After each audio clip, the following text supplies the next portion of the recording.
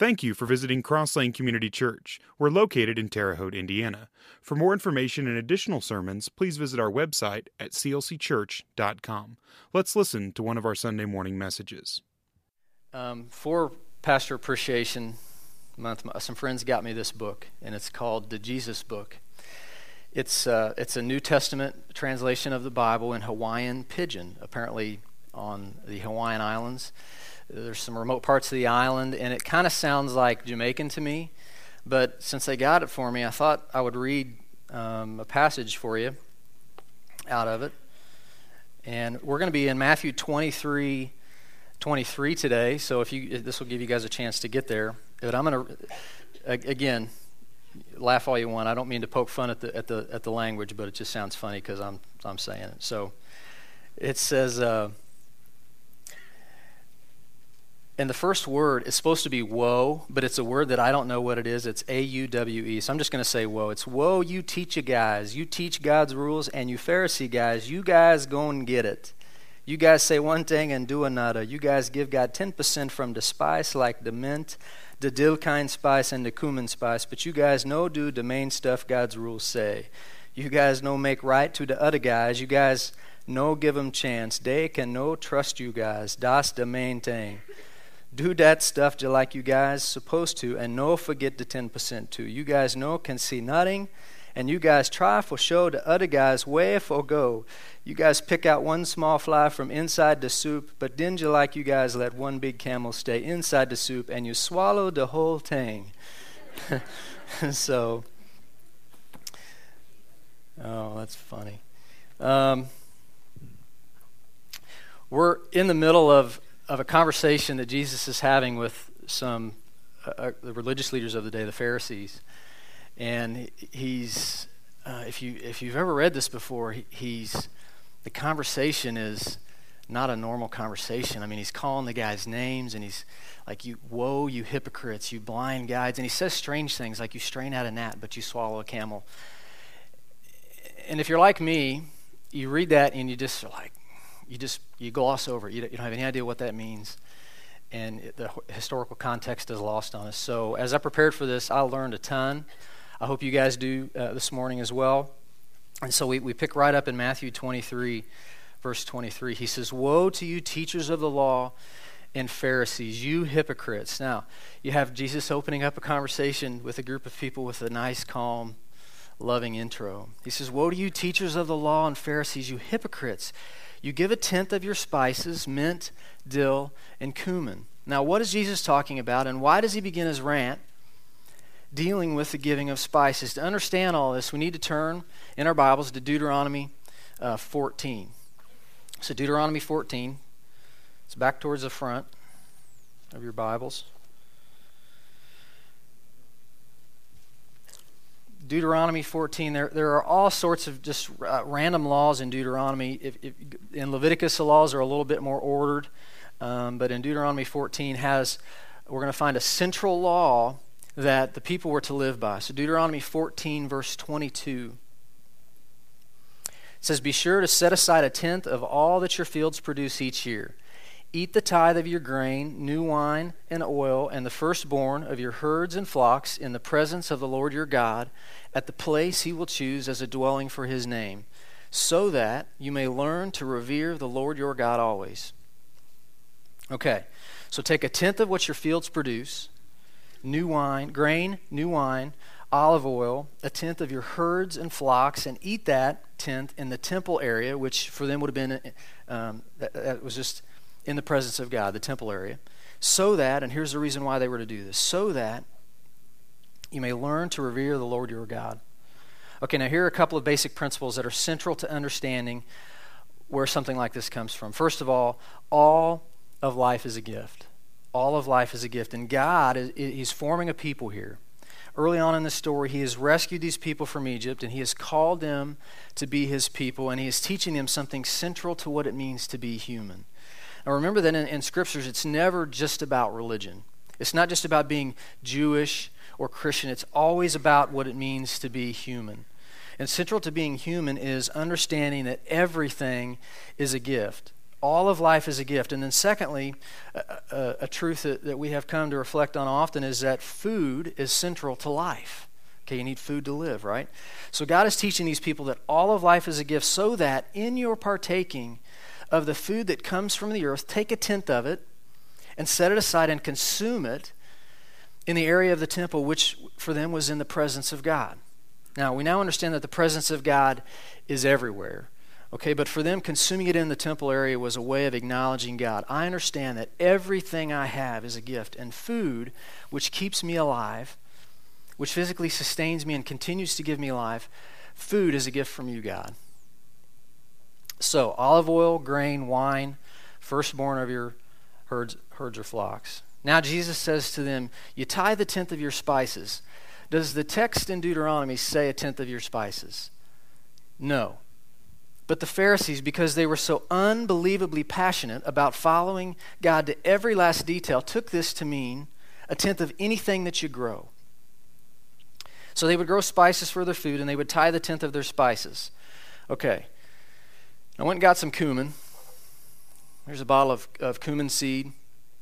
If you've ever grown a garden, you know that herbs and spices don't come in large quantities.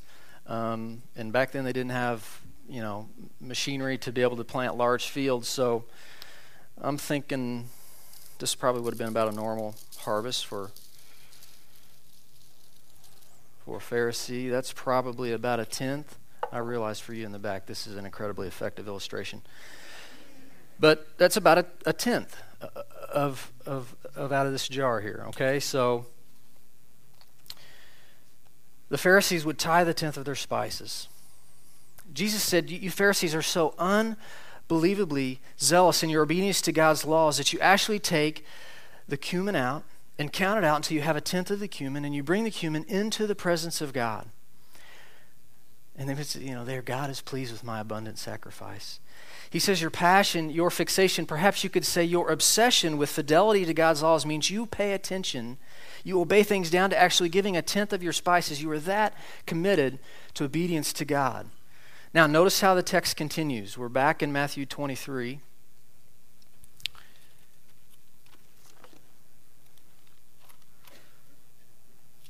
Matthew 23.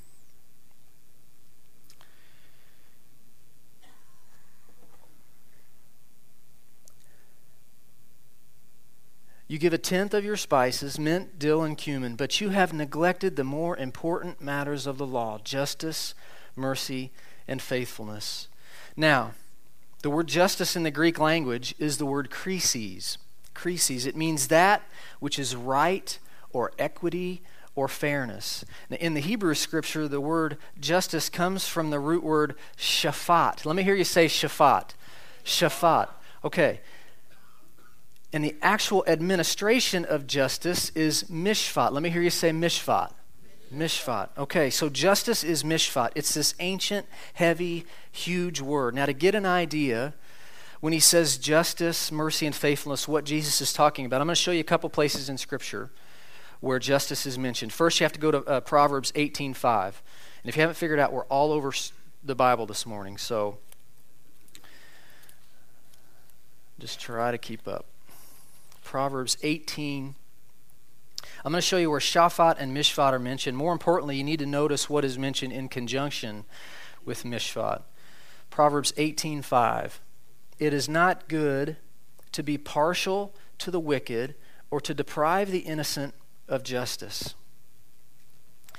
A partiality to the wicked, that is someone whose heart is bent away from God, depriving the innocent. These are issues where we do not have justice. Okay, now turn with me to Ecclesiastes 5, another place where we get a sense of what justice is and isn't. Ecclesiastes 5, just one book over from the right to the right. Ecclesiastes 5:8 says, if you see the poor oppressed in a district and justice and rights denied, do not be surprised at such things.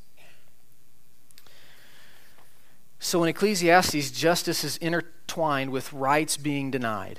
Okay, another way to think about justice is, what are the things that I think I'm entitled to as a human being? And when someone else is deprived of those rights, what we have is an issue of justice. So we're going to look at a place where justice is mentioned, and it's in Malachi 3:5. And Malachi is one of those books. It's like right before Matthew. Malachi 3:5.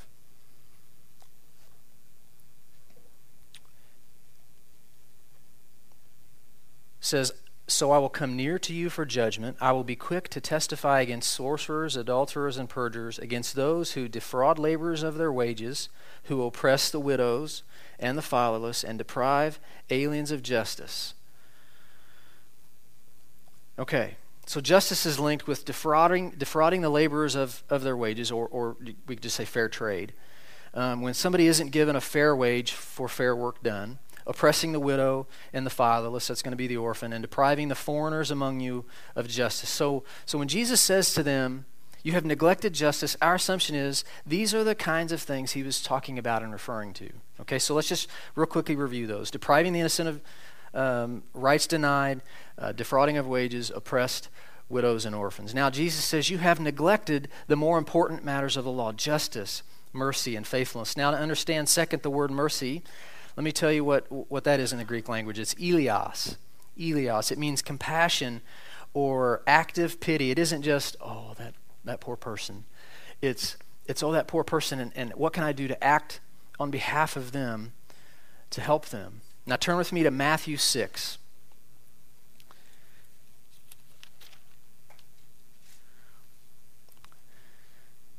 Justice, mercy, and faithfulness. We have looked at justice now.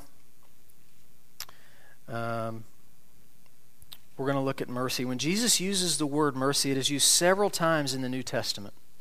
I'm going to show you two of those places to give you an idea of what Jesus means. He uses the same phrase in his, you have neglected mercy. He also uses in Matthew 6:1.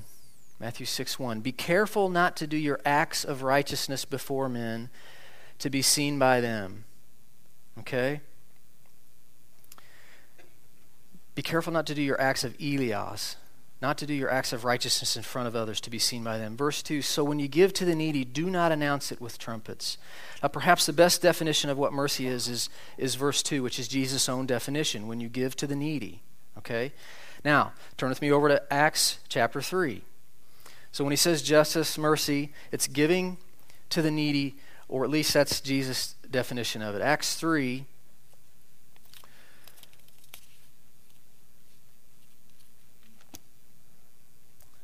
the word is used two times in the same story. Acts 3, verses 1 and 2. One day, Peter and John were going up to the temple at the time of prayer, at 3 in the afternoon. Now, a man crippled from birth was being carried to the temple gate called Beautiful, where he was put every day to beg from those going into the temple courts. Now, the phrase eleos, mercy, is translated here, where he was put every day to beg. Sometimes it's translated begging, as in actively going and seeking out eleos, mercy, the compassion and pity of others. Now, turn with me back to Matthew 23, our original text.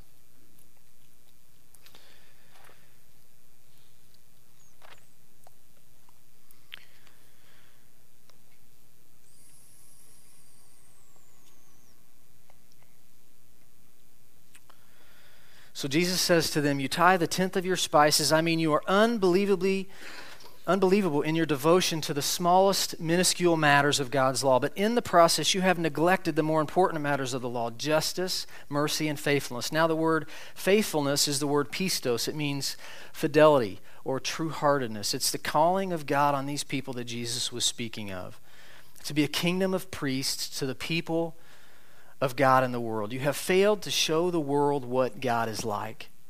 So he holds up these two dimensions to being true to God. One is the tenth of spices, individual morality in your own walk with God. And then Jesus says there are these other matters, the innocent being deprived, the laborer not receiving a fair wage, justice being denied to people, orphans being oppressed. And he holds up these two and he says, you are so zealous about your individual morality and rule keeping that in the process, something has gotten lost in regards to justice, mercy, and faithfulness. And then he says this, you should have practiced the latter without neglecting the former. And what does he say? He says you should do both. Your own individual morality you should do, but you should not neglect justice, mercy, and faithfulness. If we were to put this in a language that we could all understand, I think Jesus would be saying this. How you spend your money matters. The websites that you visit matter. Who you're sleeping with matters. The drugs that you take and put into your body matter. Gossip that you spread matters. Language that you use matters. Sexuality and how you understand that and exercise it matters. The kinds of things you allow into your head and feed on matter. Whether or not you're in the active process of forgiving those who have wronged you matters. Lying, cheating, stealing matters. All of these things matter. Your individual purity, morality, devotion to God, and adherence to the way of God matters. Deeply important are these things. You should practice these things. You should be vigilant about your thought life. You should be vigilant about what you do with your body, about how you spend your money, about how you spend your time, because all of life is a gift. These things matter. But what is the phrase Jesus uses in regards to personal morality versus justice, mercy, and faithfulness? The phrase Jesus uses is the more important matters. The more important matters. Well, of course, your own individual walk with God is important. But the phrase Jesus uses is more important matters. And he says to the Pharisees, you have been so zealous and passionate about making sure that you're right with God that in this you have actually neglected the more important matters of the law, which I would summarize with this. The world is suffering and God wants his people to do something about it. Are you with me? Are you with me? Okay. And Jesus' condemnation of the religious people is you have been so obsessed in your walk with God that you have in the process actually missed the big picture of what God wants to do in the world. Woe to you, Pharisees. You have missed the point. I just wish that Jesus' word had some relevance for the day that we live in. And then he does something that is such a curveball, it's going to take us a while to unpack. In verse 24, he says, you blind guides, you strain out a gnat, but you swallow a camel. Now, in the obscure realm of preaching references, you can't beat this one. Jesus ends this section with a pun. In Aramaic, the word gnat is the word kamla. And the word camel is the word gamla. It's like a brilliant little, you strain out a kamla, but you swallow a gamla. It's lyrical. It would have been like a boom, boom, kamla, gamla. He's knocking them out. And in Scripture, there is always a deeper meaning, even in the most subtle of texts. Now, for one clue to figure out where Jesus is going, turn to Luke 11. Okay, Luke 11 is what's called a parallel passage to this Matthew 23.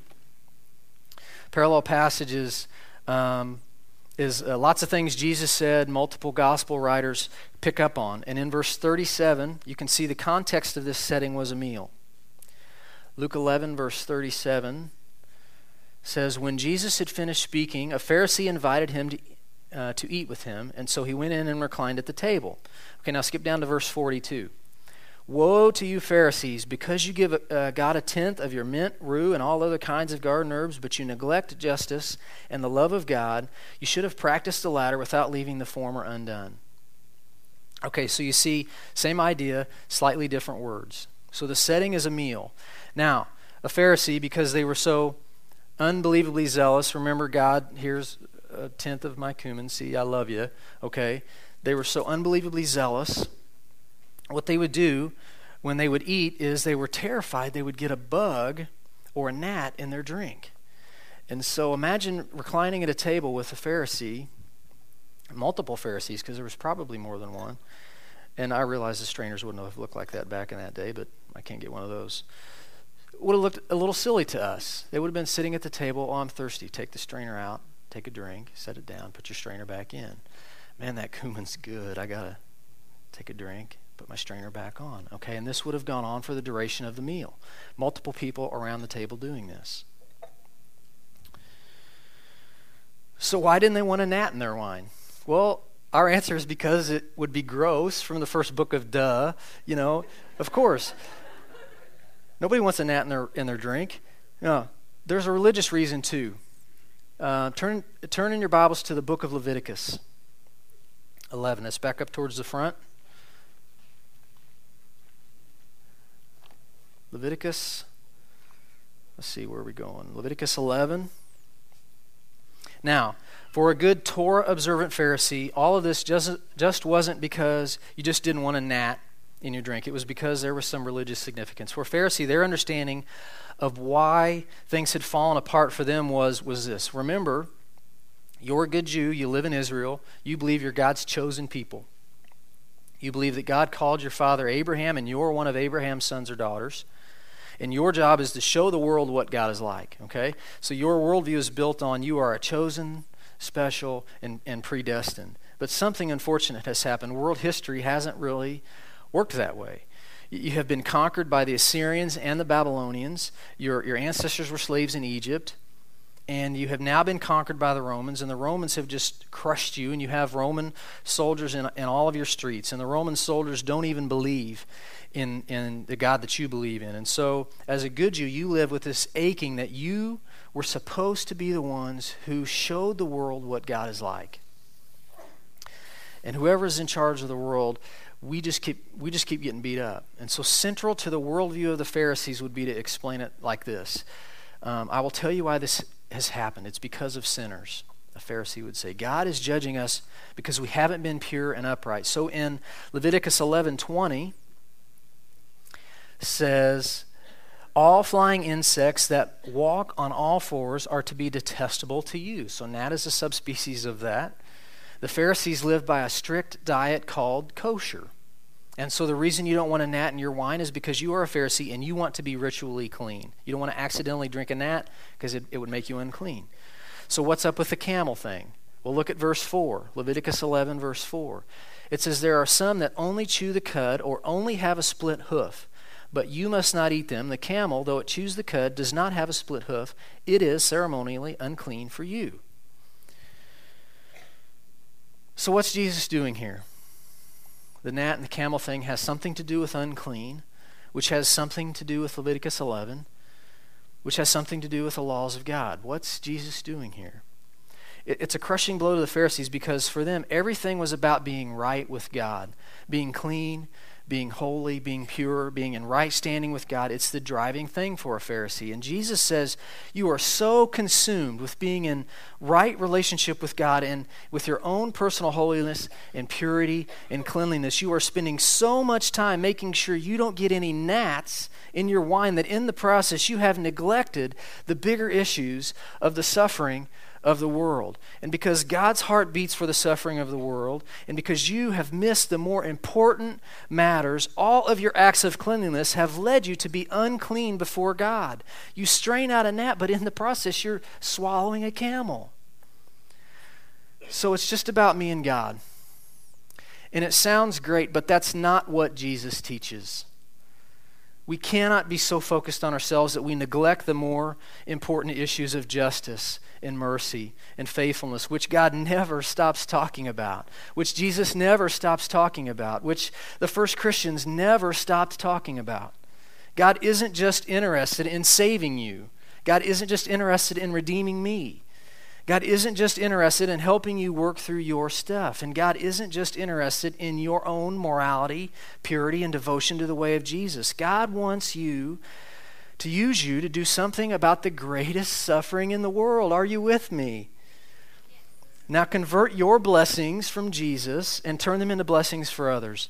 We take very seriously around here our own personal walk with Jesus. But more importantly, we take serious how we are using God's gifts to be a blessing to others around the world.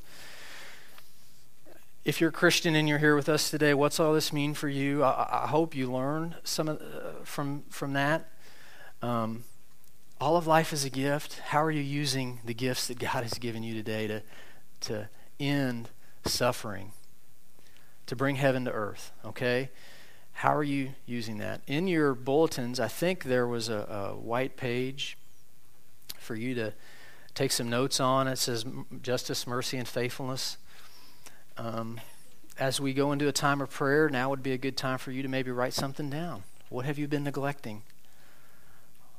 What have you missed that you were so focused on yourself that you missed suffering around you? And you could have been the hands and feet of Jesus to someone around you, but you missed it because you were so focused inwardly instead of outwardly. It'd be a great place for you to write something down and just to focus on that. How do you fix that problem? If you're here today and you're not a Christian, we're going to go into a time of singing, and that would be a time for you to come forward and just say, you know what? I believe that God is real. I believe that he sent his son Jesus to die for me, and I want to pitch in. I like this place, and it's just a public way to for me to acknowledge that I believe in all that, and I want to come and fight for the greater suffering in the world and to make a difference. And so that'd be a time for you to come forward and do that. Pray with me if you would. Father God, you are an awesome God, and we are so blessed. You give us so many gifts. Father, we here in America are so blessed, and we tend to take these things for granted so often, and just forgive us of our sins of doing that, Father. Help us to give us spiritual eyes. Help us to see, Father, the things that we are neglecting. Help to take our eyes off of ourselves. It's so easy to be focused on who we are and our problems, and help us, Father, to focus on the greater suffering in the world, and help us to be able to see it and to do something about it. Father, we thank you for this place where we get to come and worship you and in all your glory, and we just we pray all this in Jesus' name. Amen. Thanks again for visiting. We hope you've been encouraged. Please feel free to download additional sermons at clcchurch.com.